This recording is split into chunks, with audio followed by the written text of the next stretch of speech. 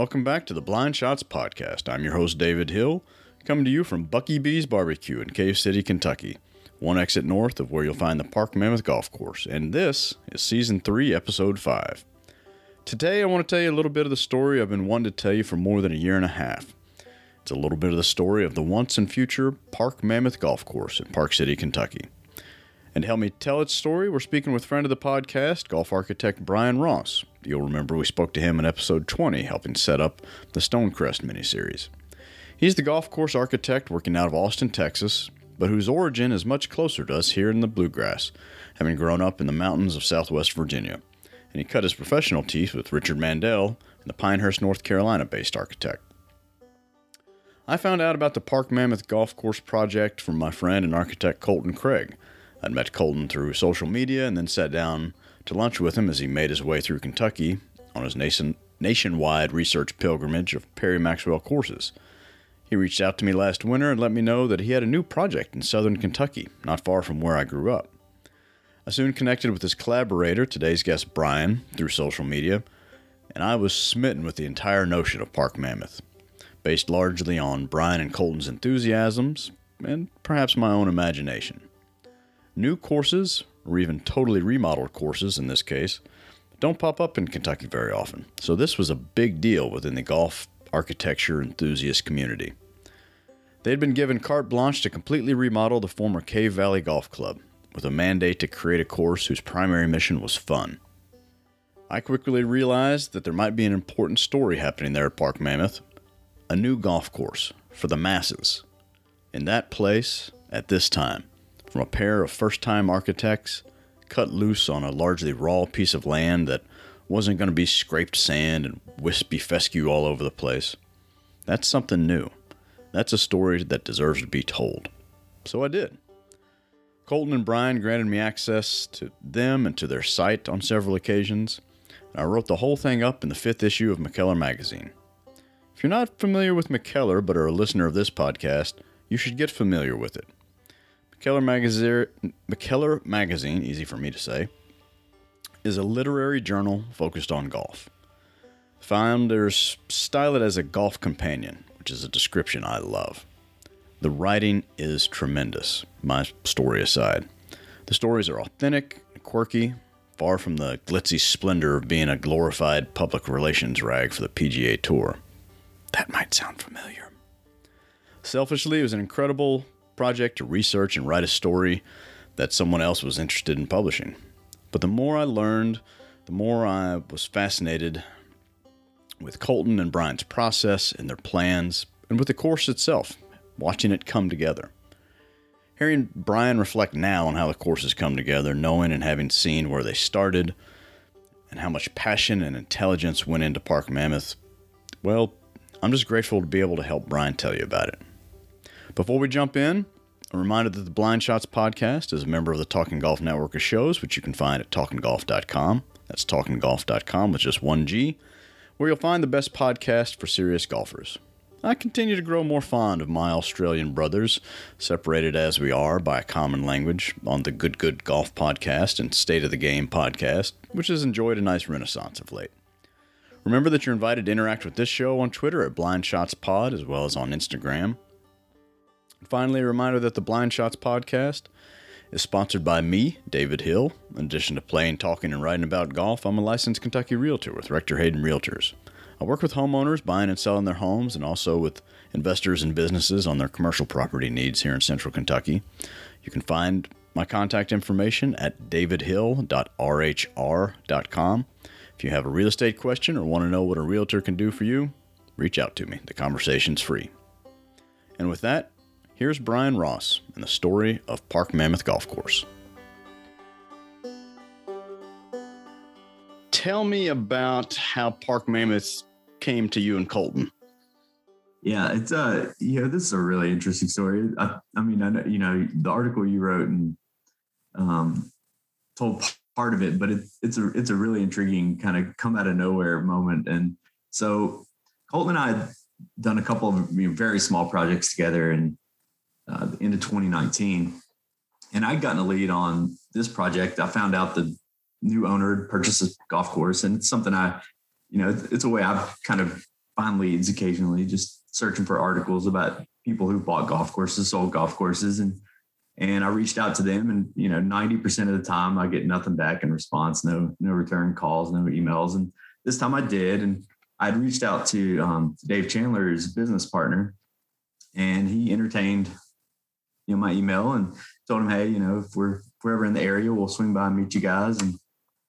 And we had just started another project on January 2nd in Chickasha, Oklahoma, which is about 45 minutes outside of Oklahoma City. And I was living in the women's locker room at this 9-hole, 100-year-old golf course, and, freezing cold every day, working outside. And I told Colton, I was like, we got to get in front of these guys. We looked up a little more info on the owner. We found out that Dave Chandler is from Oklahoma, from Tulsa, and that's where Colton's from. So I said, this is a good match. We need to meet this guy. And so Colton went to Kentucky like a week later, and unfortunately, the partner we were trying to meet with wasn't available. We said, oh, but my partner Dave is. And so Colton got in front of Dave, and he hired us that day to put together a little concept plan for his course. And so the background on that is the Park Mammoth golf course was at the time called Cave Valley. It was originally Park Mammoth Resort, but it had gone through a couple of ownership changes and it gone into bankruptcy auction. And Dave purchased the land just for land at an auction, sight unseen. Didn't know there was a golf course on it.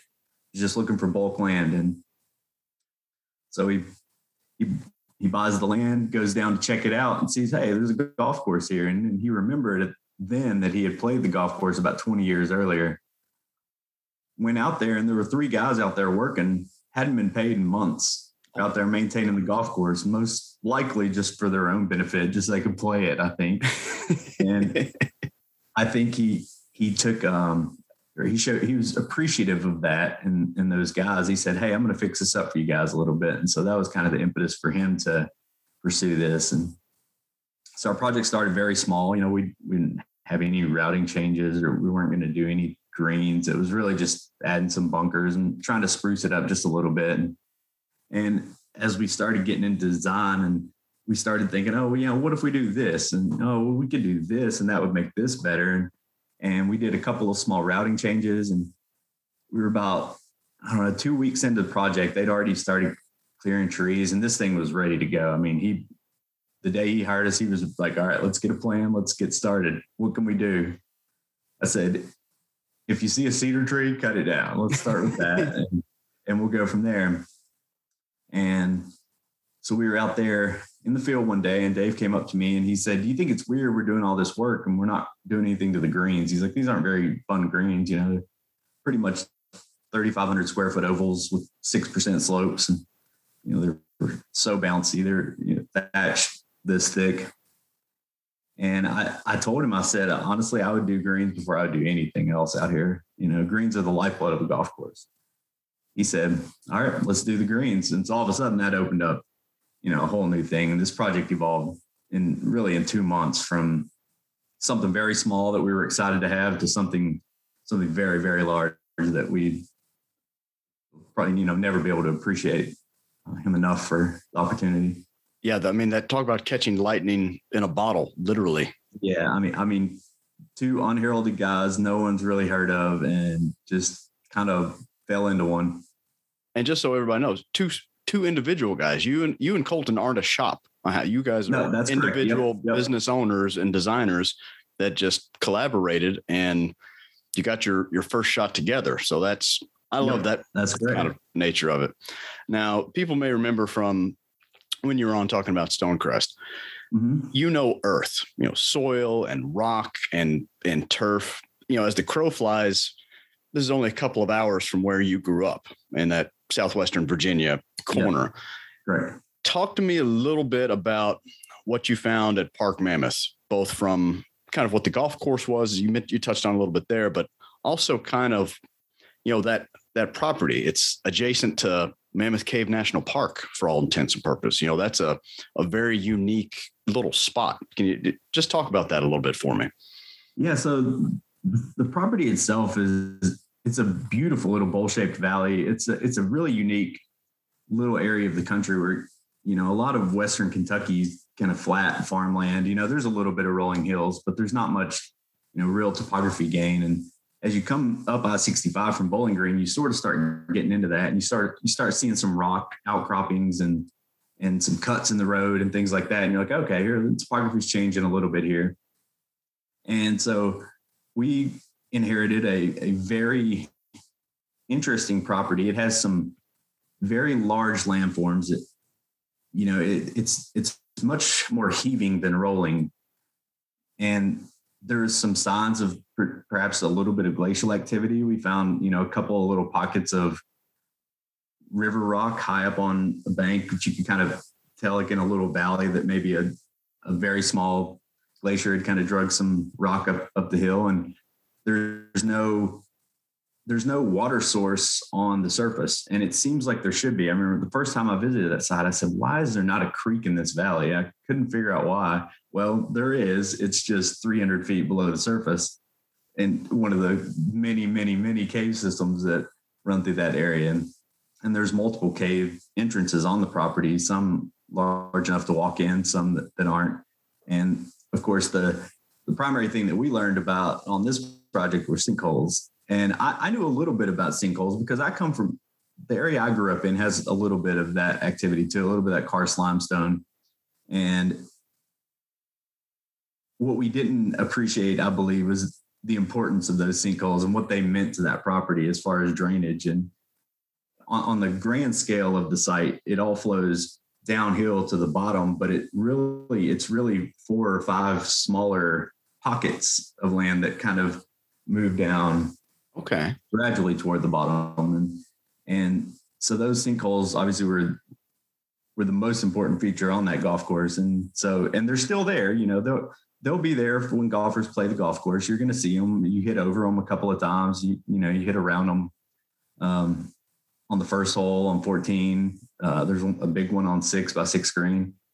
And so what I knew about the land was, the soil was pretty good, had a lot of rock, which we learned from day one. As soon as we started trying to do the irrigation system, it was like, oh, we're going to be in for it. There's more rock than we thought. And there were places where we thought, oh, there's going to be rock here. And there wasn't. There was 10 feet of fill on top. And there were places where he said, oh, this doesn't seem like it could be rock. It's in the bottom. And there'd be a rock shelf right there. So it would have been very interesting to see that site 10,000 years ago. I think it would have been quite a bit different, but yeah, you're right in there. I did this on my kind of Kentucky regions. You're not quite in the knobs, but you're close, which is kind of one of those. It's about as far south as one of the ice ages got and pushed up and then kind of receded. So that's where you get these random, beautiful little formations. If we were giants, that's where you'd want to build a golf course, right in those knobs regions, maybe about an hour north of where Park Mammoth is. For everybody that hadn't been there that needs to get there, how big is Park Mammoth? I think this is one of the most unique things about it. It's, by modern standards, talk about the size of this golf course. Yeah, the golf course itself, the envelope where the 18 holes is pretty small. It's just over right about 120 acres. And typically, if you were building a new golf course today, you'd be looking for anywhere from 150 to 200, just best case scenario. Of course, now 120 acres, that would have been more than adequate in the golden age, in the 1920s. But today it did present some challenges. I don't think the golf course, for the most part, is too tight. I think there are a couple of spots where it pinches in a little bit, but we felt like we had adequate room for the most part from a width perspective. Now, the golf course is not long by any means. Before, it was somewhere just around 6,000 yards. We've got it up to just under 6,200. It's a par 70, so it's a short golf course. So we knew that going in. We weren't going to be able to find a lot of places for length. We lengthened a couple of holes about 30 or 40 yards by adding a new back tee. But for the most part, we knew what we had. And so we decided we're going to go for fun and we're going to create some interesting greens. And, that's where the course is going to be defended at the greens. How many sets of tees within that 6,200-ish yardage? Do you guys do 3 or 5 or? Yeah, we did 3 sets of tees. I think there's room for 4 that we may end up looking at a combo set. I hate to have to do that, but there is a big gap between the back tees at 6,300 and the middle tees, at 5,400. There's a bit of a gap there where, a lot of golfers are pretty comfortable in the 58, 59 range. And so it may seem a little too long for some golfers, and the 5,400 might seem a little short. So we've talked about that a little bit. I've tried to keep it to a minimum. I don't like cluttered scorecards, and I also don't necessarily like to see golf courses that have just a set of tees stacked all the way down the hole either. So yeah, it can get tedious over there. I will say, in defense of short, our guys' golf trip, we went up to Sand Valley this year, and I don't remember which one. We played different sets of tees each day. And one of them we played, on that's the opposite of Park Mammoth. That's a huge footprint, big land movement. But we played one of the tees that was like 5,900 yards, and nobody said boo about it. Like, nobody noticed, oh, this is too short. No one said this isn't hard enough. Yeah. So it was, I found a nice parallel though, because those are courses designed to be fun. Like, I was surprised someone may have shot in their best scores of the year or best personal scores at a place like that. And I could see that being a draw at Park Mammoth. But you said the greens are the real, the real character of Park Mammoth. You've got some great features there.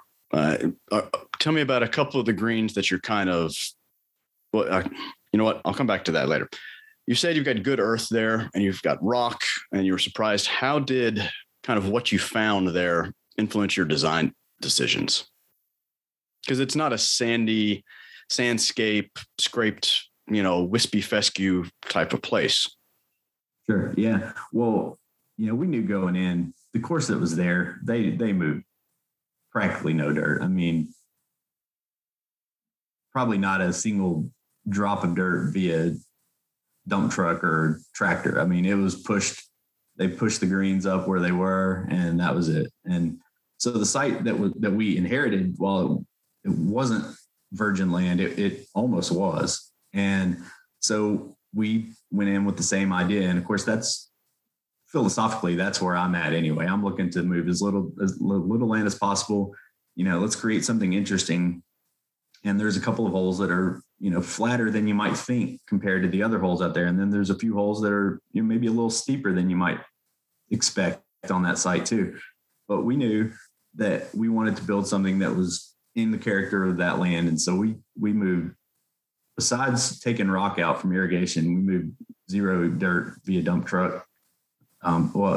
Except for when it would wash down into the sinkhole areas, and we'd haul it back or push it back up to where it came from during a couple of really big storms we had out there.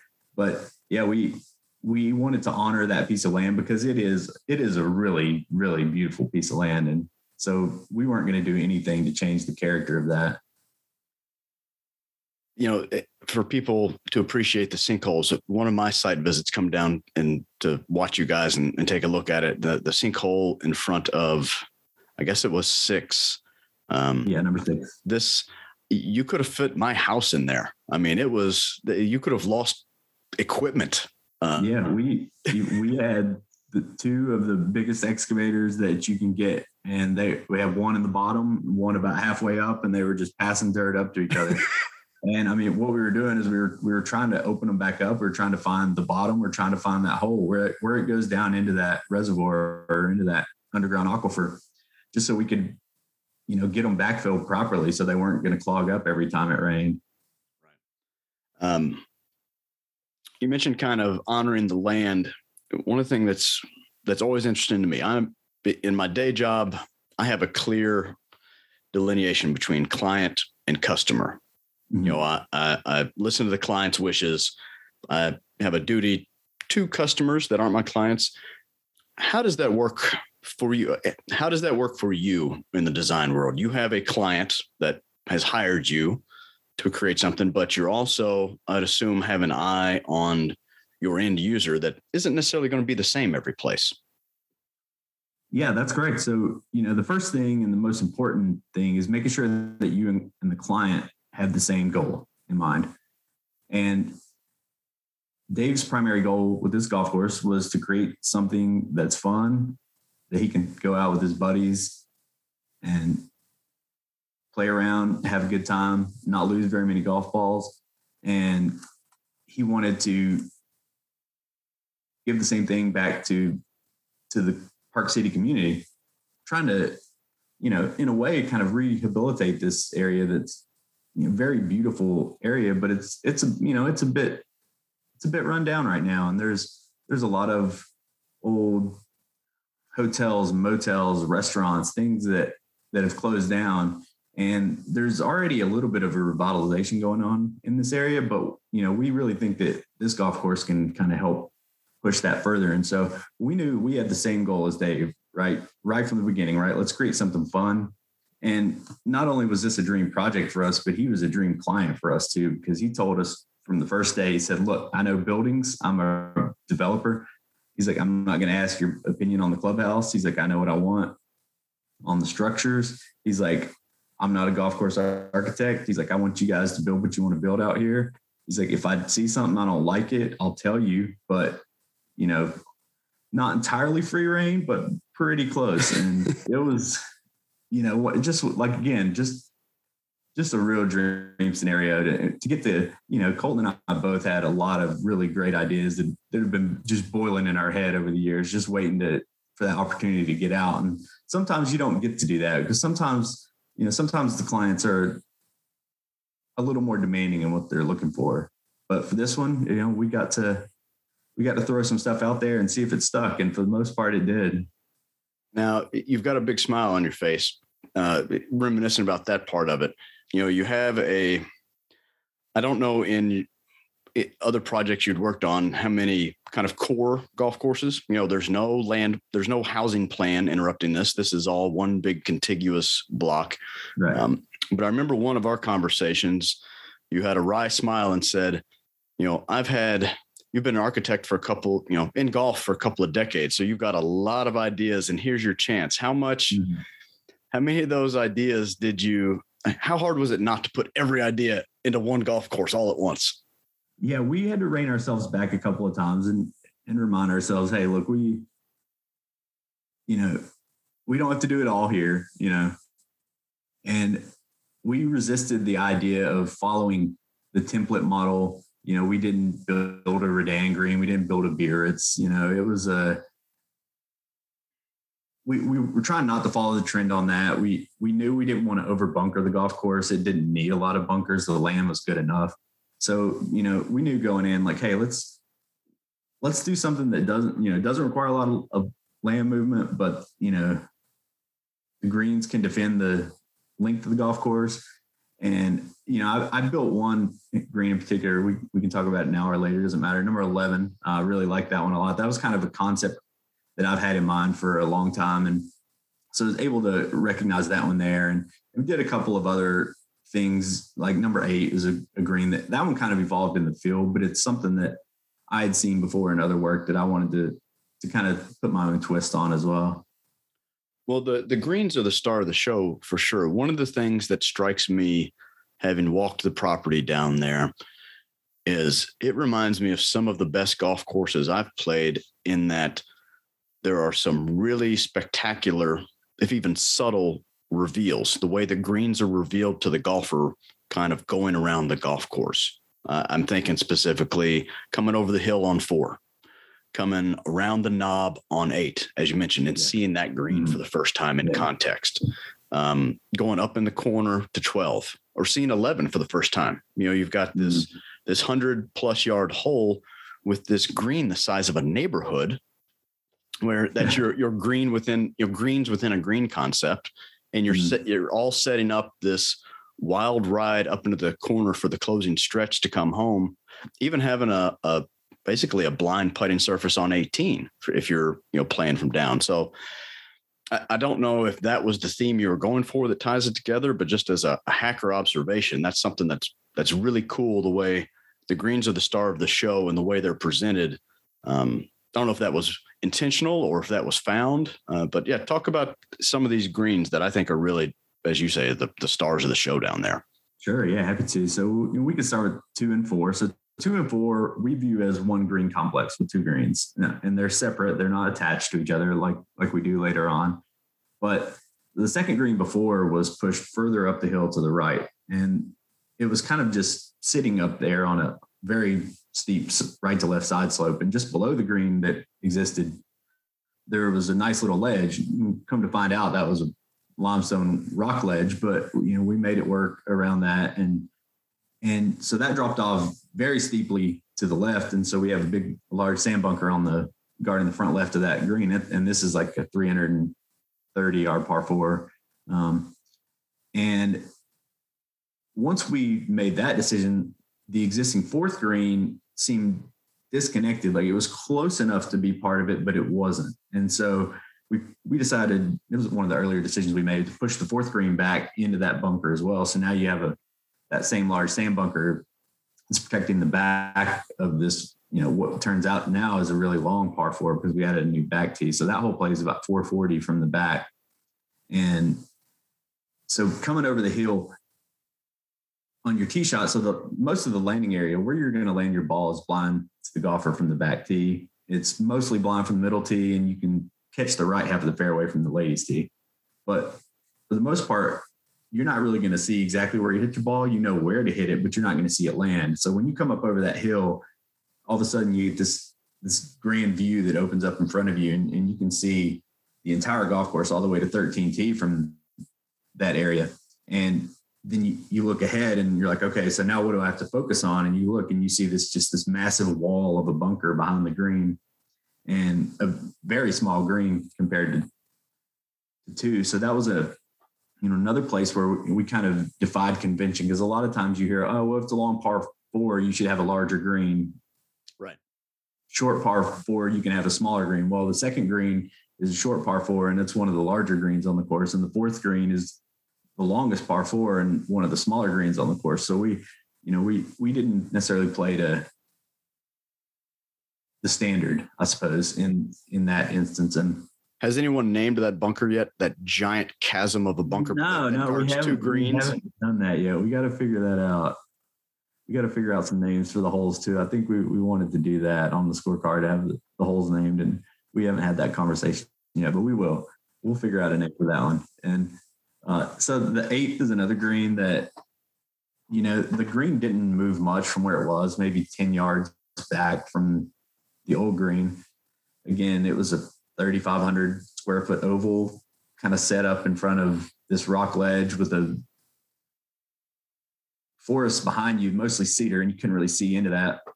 We took out all the cedar out of that, and all of a sudden you've got all these exposed limestone rocks behind this green. And this hole, again, another short par 4, about 345 or so, number 8, and another tee shot where you can't see the green from the tee. You know where to go, and you're gonna most likely you're either gonna hit to the top of the hill, or your ball will trickle down into this large drainage swell that separates the fairway from the green. But when you're standing out there in the fairway, that just feels like such an expansive spot left to right, a place where I wanted to kind of create this boomerang green effect there, and we had already come up with a plan to cut a larger bunker into that hillside in the back and put some fescue on the back side of that. So it's going to kind of pop up, and it would be a nice color transition and going into the trees with the oaks and all this now exposed limestone rock that you can see. Now the cedars are gone. So it just felt like a place for like, hey, this green needs to be something cool. And this is a hole that probably already does have a name, because as you used to come in, there was a little sign there that said Hidden Drive, and there was a little road that came down the hill. And we thought that was so interesting because it's a blind drive for the golfer as well. So I think that's probably going to be the name for the 8th hole. But again, it's kind of wanted to create something unique there with that green, where it's really the first time when you're coming in, and you'll see it before you play, you'll see it on your drive in, and you can see some of the golf course on your right as you're coming in, but cresting that hill where the Hidden Drive sign was, and just seeing that green just open up, it's just a place where we knew like, hey, this can't be just an average green here. No, it's a visual stunner for sure. Is. I wrote a little bit. We talked before about the 11th green, that this is what does it tip out at? About 120 yards to the middle? It's about from 120 to 90. And so convention says a short hole like that, you should have a tiny green.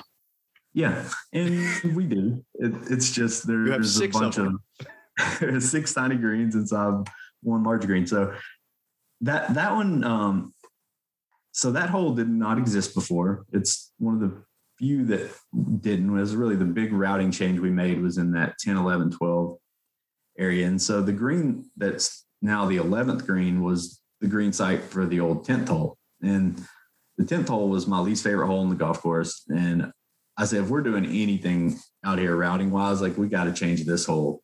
And before it was the first hole. I can't imagine playing that hole and being like, oh, this is going to be a good day.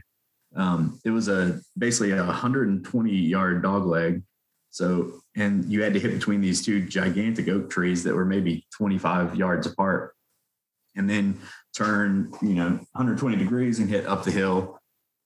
Yeah, this was past 90 degrees. It was a fish hook. Well, it wasn't a dog leg. It was a fish hook. It was a fish hook, yes. And so a lot of people would just hit driver up over those trees, and they'd be on 11T or 11 green. And so there was a pretty obvious green location for the new 10th hole if we were going to change it. And so we did, and we combined the 10th green into the 13th and made a large double green there. They are the same putting surface, but they really don't exist together. You don't see the 13th portion of that green from the 10th tee and vice versa.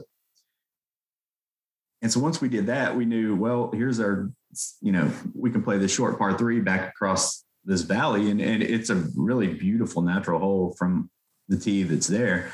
I just had to convince the owners that, hey, this is still going to be a good golf hole. It's short, but we're going to make it good. Like, and I mean, the first day out there, I was like, that's got to be the best green on the course. And I don't know exactly what I'm going to do yet, but it has to be the best one, because I've sold this idea. I've taken this hole so Chester Bethel is one of the world's most interesting men. And he was the manager / superintendent. He was basically running this golf course, and it was the site of his first hole in one. So he was very attached to that hole. And so he's, he, just like I do and Colton and everyone else involved, we all got equal votes on things. Chester didn't want to lose the old 11th hole because he had a hole in one there. So I said, well, I got to make this hole good enough, that Chester will forgive me for taking his hole in one hole away. And so I've had this idea for a long time to build a green based on the 7 deadly sins. It's just kind of a unique little idea I had. And Colton had already said something about he wanted to name that hole Little Devil because it's short, but it's tough. It's a lot of people will look at that on the scorecard and say, all right, birdie chance.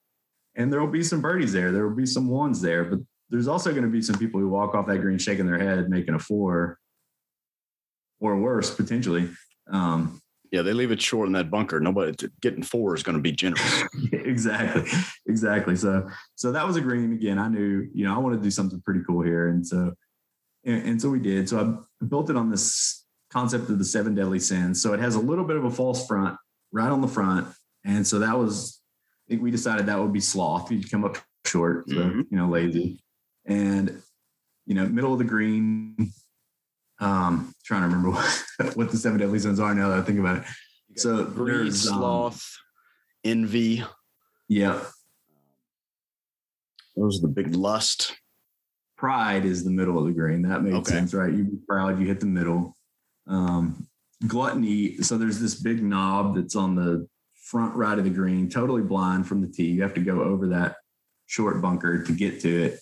You can't see the knob that's there, but it is, about 2.5 feet higher than the rest of the green, and is a very small, like maybe 1,200, 1,500 square foot area out of this basically 11,000 square foot green.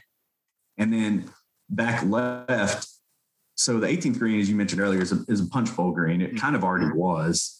It's just that the green was kind of a dome shaped green inside of a punch bowl that already existed. So we're like, hey, let's just, let's flip this thing and it'll be a punch bowl and a punch bowl. And so from the back left of the 11th green, you have this perfect view through these 2 trees of the 18th green. I said, oh, well, if we build a tiny punch bowl here, it'll be like it's envious of its larger Nice. neighbor, the 18th. Okay, right. And then we've got a little bit of a May West feature in the back right, and so we did that was Lust. Right. A little bit like the two mounds that kind of create a pin position in between them. And then we decided, well, if it's going to be a Little Devil, then that front pot bunker can be the hell bunker. And then the one that's well short of the green, that's really just a top shot bunker, but you don't want to go in, and that would be purgatory, because if you get in that one, you're going to be there for a while. Uh-huh.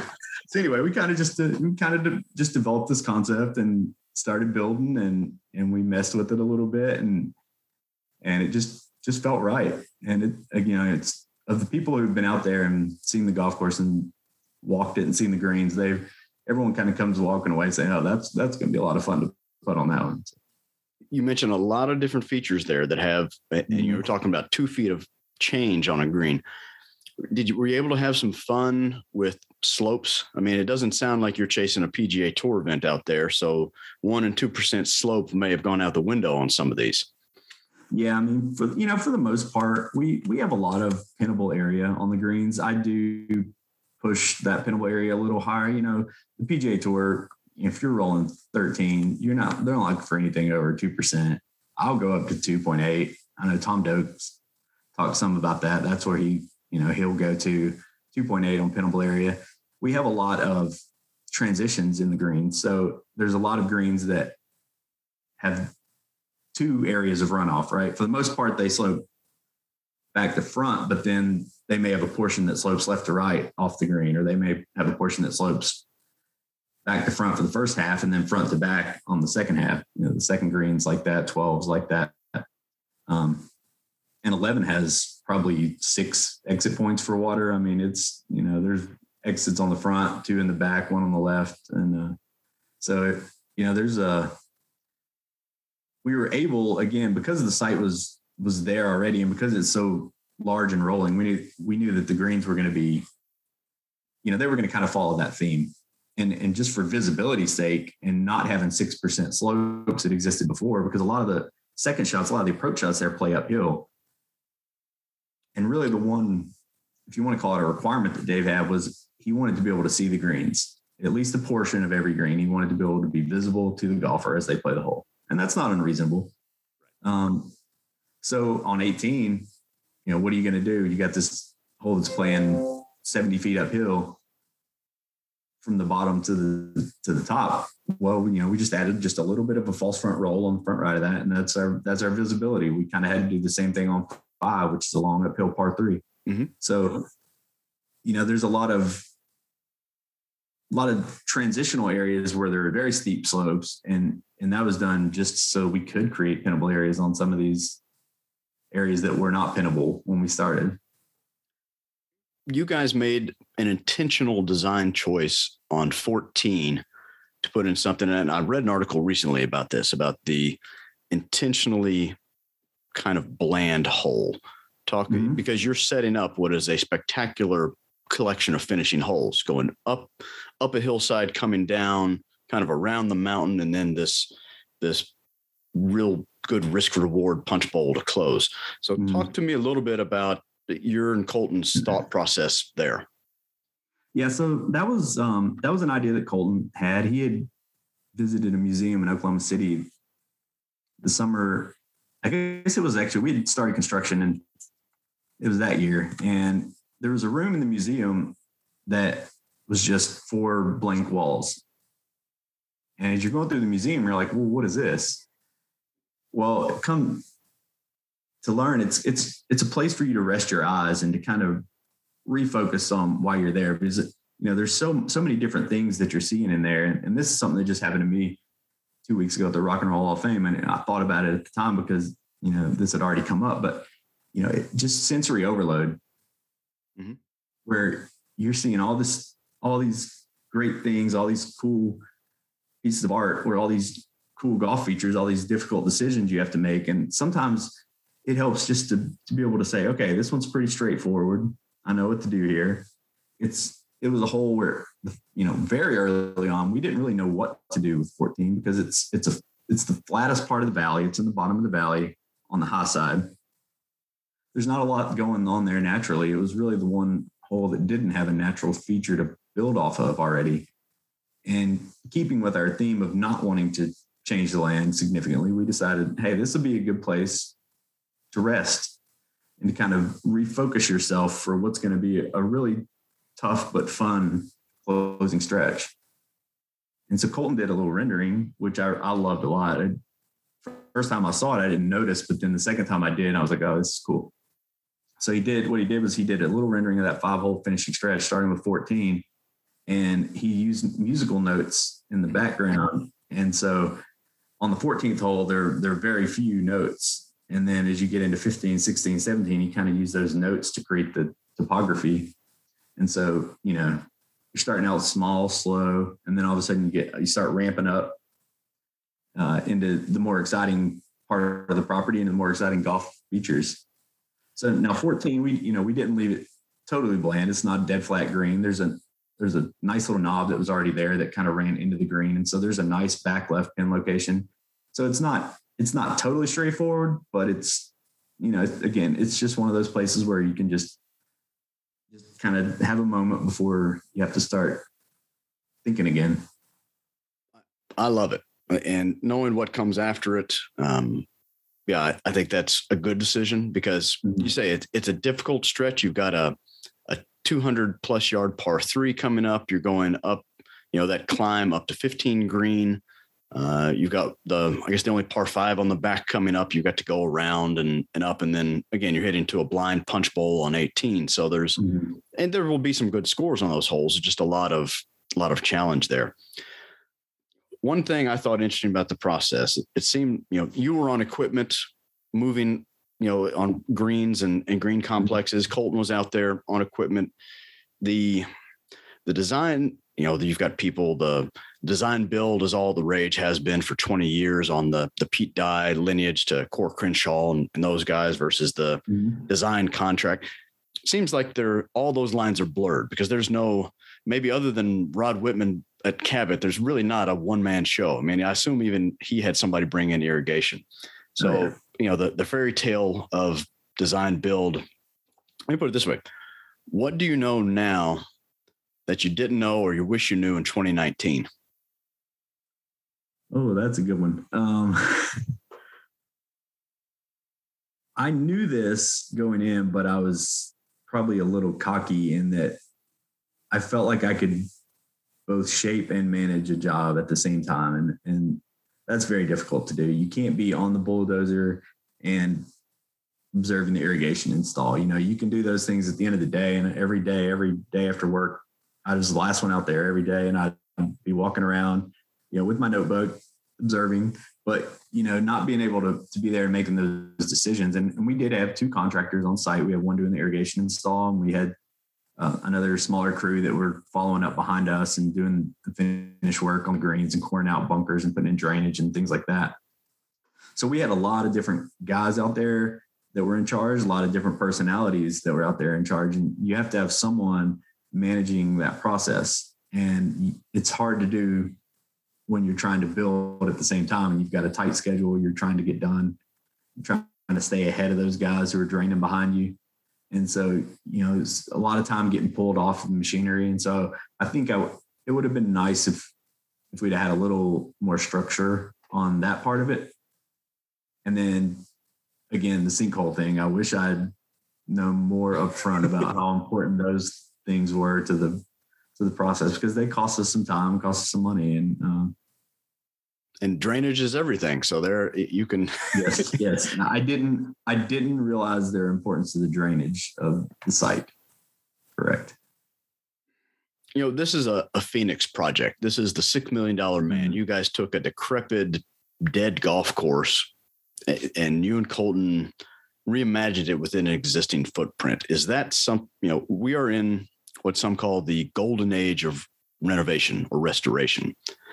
Is that kind of model something you are taking with you? Is that prominent in your portfolio going forward? Do you think that is where a lot of work is going to be? It seems like a lot of people are chasing resort golf. That's where all the new courses are being built versus you're not seeing as much neighborhood development golf course or even something a one-off like Park Mammoth. I don't think there's room to build a second course in that valley. So kind of bigger picture, talk to me a little bit about just what impact the project has and what you think it kind of offers to the golf world.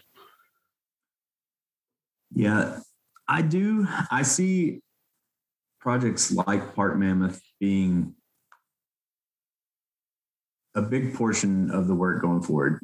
There's been a lot of restoration work going on, very, very, very impressive work that's been done on a lot of courses that were built in the Golden Age. And most of those are done now. And that doesn't mean they'll not continue to evolve. They're golf courses, they're living, breathing things. They change over time. So there's always going to be a little bit of that there. But for the most part, a lot of the great historic courses have been recently restored in the last 10 years. And so I see that movement somewhat slowing down. And so I don't think you'll see a lot of projects like Park Mammoth on the scale of Park Mammoth get redone. I mean, there have been a few in the past, Sweetens Cove being a good example of a similar situation on 9 holes. But I don't think you're going to see a lot of the total rebuilds that cost, $5 to $6 million like our project did, just because I just don't see there being a market for that from an ownership perspective. Again, we kind of got lucky on that regard. I think you'll see a lot of renovation work at courses built in the 80s and 90s. That a lot of those courses are the work that was done originally and they haven't been changed since. And so a lot of that infrastructure that's below ground and the greens themselves and bunkers and things like that are kind of reaching the end of their life expectancy. So I think you'll see an opportunity there to redevelop or rethink some of those golf courses. And some of them are residential and some of them aren't. It just kind of site specific, but I don't think you'll see a whole lot of, oh, this golf course closed, someone bought it and now they're going to build something totally new. I don't see that becoming the model necessarily. Now, what Park Mammoth can mean to golf or to Kentucky golf, I mean, again, I'm 100% biased on this. I admit that openly. It's a great golf course. I think we did a great job. Pat myself on the back a little, but I think the day it opens, it'll jump into top 5, if not top 3 public courses in Kentucky. That's my expectation. I think it's going to be a lot of fun. I think people are going to like playing out there. And so I think there are some individual lessons to take away from that. And again, let's remember that golf is meant to be fun. It's a game. It's not for most of us, it's not a way to make a living. And, why would you want to go out there and kill yourself for 4.5 hours and spend $40 on golf balls every time you go out to play? So I think there are some lessons that can be taken from it from that perspective. I agree. You've got a lot of fans. The course already has a lot of fans. You guys have done a nice job through social media of giving some teases and some looks. That's how I think I found you. You had a really nice picture of the tree behind 16T right at a time when we were talking about a great, the great detreeing of a lot of classic courses. Oakmont being, I guess, the leader in the clubhouse on that, where they took out hundreds of, if not thousands of trees. So yeah, within Kentucky, within kind of the hardcore golf nut, yeah, we're just chomping at the bit. We can't wait to get down there. It's interesting you mentioned how special it is. I just got done reading Jim Hartzell's book about kind of the process story behind Sweetens Cove, and there's a lot of parallels. I think you even mentioned to me that Mr. Chandler had played that and may have influenced his kind of decision of how he thought about the project. 100% did, yes. As a gypsy public golfer, of course, I want the same thing to happen at municipal courses everywhere. There's a lot of infrastructure to be upgraded there. Are you, in kind of the work that you follow and bidding, our cities and counties and states, are they embracing this age of restoration on any kind of scale, the same that you've seen from a lot of these classic member clubs and privately owned clubs? Or are they, I know they're always going to be a lagging indicator, but how far behind are they, in your opinion? Yeah, you nailed the lagging indicator. It's there. It's just behind, and it's starting to gain momentum now. That they have money now. They have COVID stimulus funding. The major restoration movement in golf is still there. I'm not saying it's not. There's a lot of Gil Hanse is busy. Yeah. But there are a lot of municipal courses who are starting to look at their golf courses and realize that they are valuable. People, and it's not just a COVID thing where golf has become popular again. And, they've had good revenue years the last 2 years. It was before that. But again, it's just been a slow process. And the main reason for that is there's just so many interested parties and so many roadblocks to overcome to go through that process to get the park director on board, and then the city council, and then the residents, and kind of get everyone on the same picture to say, yeah, you can use my tax dollars for that. But there is a munisance, as some have called it, going on right now too. And, Charleston Municipal is a great example of a city who reinvested in their golf course and did something unique to kind of mirror their two high-end privates in that area. There's, the National Links Trust in DC, and then Cobb Creek in Philadelphia. That's two public-private partnerships. I think you'll see a lot more of that going forward, where you've got private money reinvesting in these public golf courses. Again, those are both, it's basically 4 golf courses there between the two of them that are going to be restored. Yeah, that foundation model, that's the one that's going to be interesting going forward. It's not just for what we're talking about there, for people that may not know, we're not talking about just a private contractor coming in and taking over running of a golf course and paying some nominal licensing fee to the city. This is basically, I guess, the not-for-profit model, where a foundation, charitable or otherwise, runs it and kind of reinvests whatever profits they can in the course. It's you've got a lot of guys out there right now who are doing it for the love of the game and for the love of that golf course, for their city. And another great example, Michael Kaiser up in Madison, Wisconsin, just donated a bunch of money to the city to fix up Glenway golf course there. And they just finished that project with Craig Haltom and Brian Schneider. And I was just up there a few weeks ago. I know one of the guys that works for the city got a tour of the course. I mean, it just a small project. They didn't change anything routing wise, just rebuilt the greens, bunkers, and it's going to be such a better golf experience for the city. And now they're set up on that golf course for the next 30 years, and they don't have to, and the city didn't invest a dime. So, that model going forward, I see a lot more of that. Hopefully there are plenty of other examples. I can, name 10 right now that are kind of in planning in different stages. Just from other guys I know. I just lost a project last week in Harlingen, Texas, to Jeff Bloom on a 1925 golf course that again, the city, they're going to put several $1 million into it and revamp it. So it's definitely there. It's slow, but you're going to see more municipal courses redone in the next probably 10 or 15 years than have been done in the last 10 or 15, I believe. That will be a welcome change. You mentioned some of the travels. Where else is work taking you these days? Well, like I said, just in Wisconsin last week, started a small, so I do some shaping for Richard Mandel, who's the guy I came up as a design associate for. And we've done a few projects together. We have one in Florida that we do every spring, about a 4 or 5 week project. And we had a small project up in Conomowoc, Wisconsin, which is just outside Milwaukee, at a Conomowoc Golf Club, which is a 1916 Donald Ross. It's been toyed with quite a bit. And so, this is kind of a long range, probably be a 10 to 15 year process where they're, trying to reclaim some of what was there before.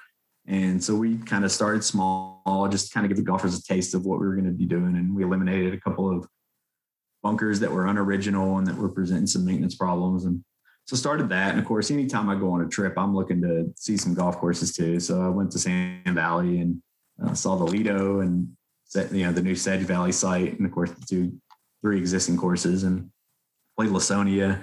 Then the next week I was in Cleveland. I'm a proud new member of the first year of the associate program that the ASGCA's introduced. We have 15 new members that we're not full members. It's kind of a process though for people who don't qualify yet to kind of work their way into the into the ASGCA. So that was a lot of fun. We had the annual meeting in Cleveland last week, and I got to play some really good golf there. And I'm headed to Houston tomorrow, then Nashville on Thursday, Kentucky on Friday. So it's just part of the lifestyle. You got to get out there. It's a tough job to be local or regional in. There's True. The projects exist where the projects exist, and if you want them, you got to go get them, and you can't always stay close to home. And luckily I do have some work here close to home, but I spend a lot of time on the road too. Well, we're glad you came to Kentucky. I think once people are able to set foot on property down at Park Mammoth, hopefully maybe you'll be able to have a little more say in where you travel, because yes, that'd be great. Yeah. I mean, and we're kind of in this awkward zone right now where I know it's good. I'll swear by it, but nobody's seen it yet. And most people still haven't even heard of it. So I want it to be open so bad. We were talking about that yesterday. It's going to be a long winter. It is. You're on Bermuda grass down there, right? You're on good, hardy Bermuda grass. So it'll go to sleep probably around Thanksgiving and wake up in the spring. Yep. We're ready. We use Tahoma 31 Bermuda. It's kind of one of the newer Bermuda hybrids created at Oklahoma State University, and it is an all-star. I mean, it looks so good right now, even late, for that up there. It wouldn't be unusual to see that start changing really before the end of this month. And I mean, it's as green and lush as it could be right now. Oh, I definitely know that.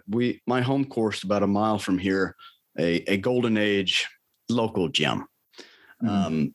It has Bermuda that goes to sleep earlier and wakes up later than any grass I've ever seen. So, to have something a little more modern down at Park Mammoth will serve you well. Yeah. I mean, we're a zone up from Bowling Green. Bowling Green, I think, is 5B in the climate zone, and we're 6A, just 30 minutes up the road in Park City. But our golf course was green before anything in Bowling Green was last year. It really is a superstar Bermuda. It's going to take over the transition zone. Well, we're glad to have it. We're glad for the great work. Thank you for letting me learn about it. Come down. It's been fun meeting you. Same. You're welcome there anytime. Hey, thanks for stopping by for this episode of the Blind Shots podcast. I can't thank Brian enough for being so gracious with his time and his insights. The Park Mammoth golf course is finally growing in properly and starting to look absolutely stunning. Go find Brian Ross on Twitter and Instagram at Brian Ross Golf. He has some incredible images of Park Mammoth, and his feed acts like a brilliant before and after timeline of what they made of the land down there. You should also check out Brian's work online on his website at rossgolfarchitects.com. The course will be opening next spring, and it's safe to assume I'll be reminding you of when it's finally open so that you can schedule your own trip down there. Also, please check out McKellar Magazine. You can find my article on Park Mammoth, Colton, and Bryan in issue 5, which is currently available for the low price of $14. It's an advertising-free presentation of golf stories, photos, and illustrations that I guarantee you're going to enjoy. It's not a subscription-based publication. Each edition is a standalone project. But if you read one issue, you're going to want to read the rest, I promise. You can find it all at McKellarMagazine.com. That's McKellar magazine.com. Links to Brian and McKellar can be found in the show notes or over on the posting at onebeardedgolfer.com. Finally, a reminder to head over to Apple Podcasts if you haven't already and leave a rating and review for the show. Each time someone leaves a 5-star rating and review for the podcast, the fourth green at Park Mammoth gets just a little bit bigger. I hope you enjoyed what you heard here today. As I hope you can tell, Park Mammoth is a project I'm rooting for, from two guys that I'm rooting for as well, with all sincerity. If you didn't like what you heard here today, sorry about that. I still can't do anything about it. I can't help you with it. I don't know if it's a me problem or a you problem, but I will try to do better next time, I promise. And I hope you will join me here again next time on the Blind Shots podcast. Until then, stay safe, be smart, and go try to find Park City, Kentucky on a map. Don't type it into your phone, that's cheating. And as always, when you have the choice, do decide to go for it and take dead aim.